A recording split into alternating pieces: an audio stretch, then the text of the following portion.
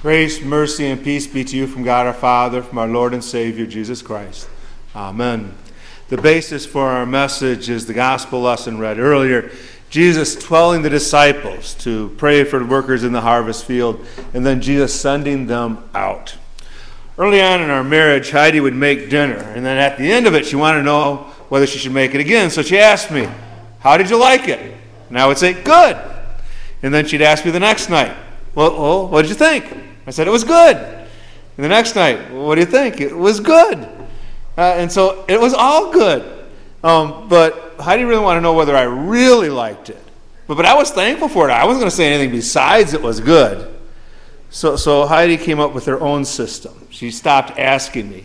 What she would do is she would watch and see if the next day, if I would eat the leftovers for lunch. Then she'd know if I really liked it or not. Again, our actions demonstrate more than our words. And our actions demonstrate that which we really like and that which we love. And we see this in the gospel lesson today. In the gospel lesson today, we hear our Lord speaking about his compassion for the people and trying to get the disciples to have compassion. And he demonstrates that true love, true compassion involves action. And Jesus himself demonstrated that. And he wanted his people to demonstrate that. He wants us to demonstrate that. And so that's what we're going to do. We're going to look at the text today. We're going to go back over it verse by verse and see our Lord in action, demonstrating compassion. And we're going to be reminded that part of the action that our Lord calls upon us to do is to pray. But prayer is the first step. And so we're going to look at all of this. So we go back to the beginning. And Jesus went through all the cities and the villages, teaching their synagogues, proclaiming the gospel of the kingdom, and healing every disease and every affliction. As you hear this, don't you see that Jesus is concerned about the whole person? He's there in their synagogues proclaiming the gospel of the kingdom, that he has arrived. The kingdom has arrived in him. And he's there to bring salvation. He's concerned about their souls. So concerned is he that he's on his way to the cross to suffer and to die for those souls and to rise so that they might have eternal life. But he's not just concerned about their spiritual welfare. He's concerned about their physical welfare. Notice that he goes around and he heals every disease and every affliction. He's concerned about the whole person. And it's a beautiful demonstration of the Lord's love for you. He's concerned about you as the whole person. He's concerned about your life and your salvation. He's concerned about your soul. That's why he died for you. That's why he rose for you. But he's concerned about your whole person. He's concerned about your health, your welfare, your finances, and every aspect of your life, because he wants you to enjoy all that God has given and to know that you are loved. There's a beautiful picture of a love that the Lord has for us. But we return to the text. But when Jesus saw the crowds, he had compassion on them because they were harassed and helpless, like sheep without a shepherd. Jesus is concerned about the whole person, but as he looks upon the people in the crowd, he sees their problem. He sees their need. But not only does he recognize their need, he recognizes their inability to solve their need, their inability to make things right. They were harassed and helpless. They were lost. They needed help, and the Lord was there. Think about that description. They were harassed and helpless. That actually is a good description of us. Do you ever feel harassed? Do you ever feel frazzled? Do you ever feel overwhelmed? And we are all helpless.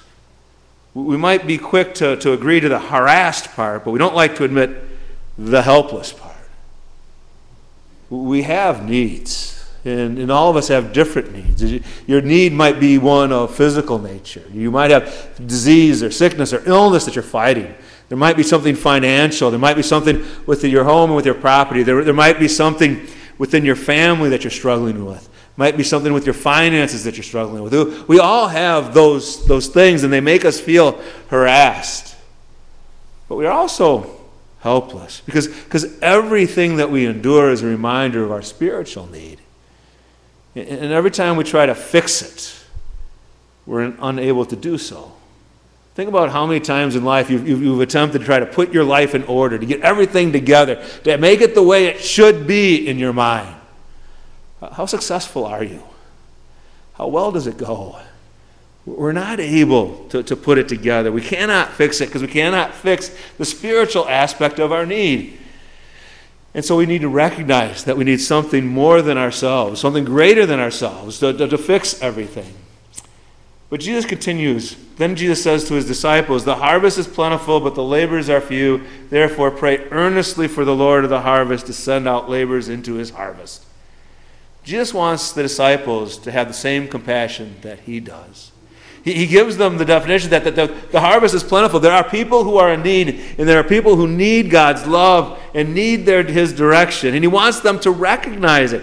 He wants them to have compassion. And he wants their compassion to bring about action, because that's what true compassion does. And so what does he tell the disciples to do? To pray. That's the first action that we can do. And isn't that a wonderfully effective action? That our Lord tells us that the prayers of the faithful are indeed effective. And he wants us to pray. He wants us to recognize the needs of others and to begin actions, and that begins with our prayers. You see, this is one of our failings, to see the needs of others. So often we're so focused on our own needs. We got things going on in our life, right? And we get so fixed in on trying to fix that and worrying about that and focused on that our eyes aren't open to the needs of the people around us. And isn't this one of the things that prayer does? Because prayer doesn't only affect the people we pray for, it also affects us. He wants us to respond and to act, to see others the way that he sees them, as people in need. The next part of the gospel lists the 12 disciples, but after he does this, we are then told that these disciples Jesus sent out, instructing them, "Go nowhere among the Gentiles and enter no town of the Samaritans, but go rather to the lost sheep of the house of Israel." It's interesting. Jesus tells the disciples to pray, and then Jesus says, "Go. Pray for workers." And what does Jesus say? Well, you're the workers. You're the answer to the prayer, is what he is saying. That you are to pray for workers to go out in the harvest field, and you're the ones that are going to go out. That God is a God of means, that God helps people through other people. That's the way that it works. Prayer is an important part of this. And think about this for your own self. We don't think of it this way, but do you realize you're the answer to prayer? We don't think of ourselves as the answer to prayer, but yet we are. As we pray for others, does God not use us to help and to support, to encourage? As we pray for the needs of the people around us, isn't God going to use us? And again, as I said earlier, prayer affects us. As we pray for others, are we not more in tune and sensitive to their needs? Aren't our eyes open more to the help that they could have? Are we not then able to realize that we could be that help? And as we pray, we open up the Scripture and we read the Word of God, and that Holy Spirit is at work, not only giving us a love for our neighbor, but giving us the power to respond, to help in some form, with a card or action of some way. That's the way that the Lord operates. The Lord helps us and loves us, and now we are able to go forward helping and loving others. And it's very practical the way the Lord tells the disciples to help.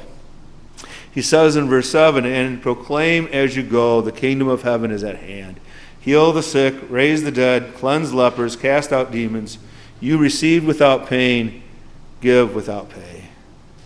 The disciples were to be concerned about the whole person, just like Christ. They were to proclaim the kingdom of heaven is at hand. The wonderful news that a Savior has come for them. And then the Lord gives them the power to raise the dead, to heal the sick, to cleanse the lepers, that they are to treat the whole person, to help them in their physical needs, and to do it without pay.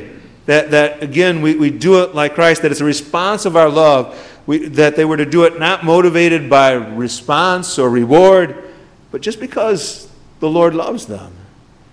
It's all a reminder of the way that the Lord has operated upon us. He's been concerned about our whole person. He comes to us today and offers us faith. He comes to us to remind us what He's done for us, that He's died for us, that He's risen for us. He comes and fills your heart with love. How can we respond in any other way but going forward? And this is the way we are to do it, that we are to be concerned about the whole person. All the people that we have in our life, our neighbors, our friends, our classmates, whoever we can come in contact, we're concerned about the whole person. And that concern involves sharing the faith, announcing to them that the kingdom of God is at hand, that Christ has come. He has come for them. Invite them to come and find out for themselves and to recognize the love that the Lord has for them. And we're to be concerned about the whole person. Now, again, the Lord hasn't given us the power to heal the sick, raise the dead, and cleanse the lepers. But He has given us the ability to help physically, has He not? To be there for one another when they are in need. He's given us that, the ability, and He gives us the opportunity. And again, we do it not for attention, not for reward, but simply as a thanks to God for the love that He has shown us. The Lord loves you. How could you respond in any other way but than to love Him and to love those that God has given to you? Again, when we look at this text as a whole, we see our Lord demonstrate compassion. It's in action. And it's also in prayer. As I was studying for this, it was interesting to me to think that the Lord calls upon us to pray for one another. And it's the Lord that still intercedes for us. He's already set the example. He's before the Father pleading for us. And we saw examples in His lifetime ministry that He prayed for us. In the Garden of Gethsemane, the picture that we see up there is a reminder that the Lord prays for you. In that garden, He prayed for the disciples, and He prayed for those who would believe on account of them. That's you and me. And the Lord intercedes for us, but our Lord acts as well. He acted clearly on the cross. Well, don't ever forget, the Lord continues to act in your life. He's present today. You're going to receive Him in His body and blood. He's present today announcing forgiveness. He goes with you. The Lord is active in your life, providing what you need: peace, comfort, love, and forgiveness. Amen. Now may the peace of God, which surpasses all human understanding, guide our hearts and minds to true faith, to life everlasting. Amen.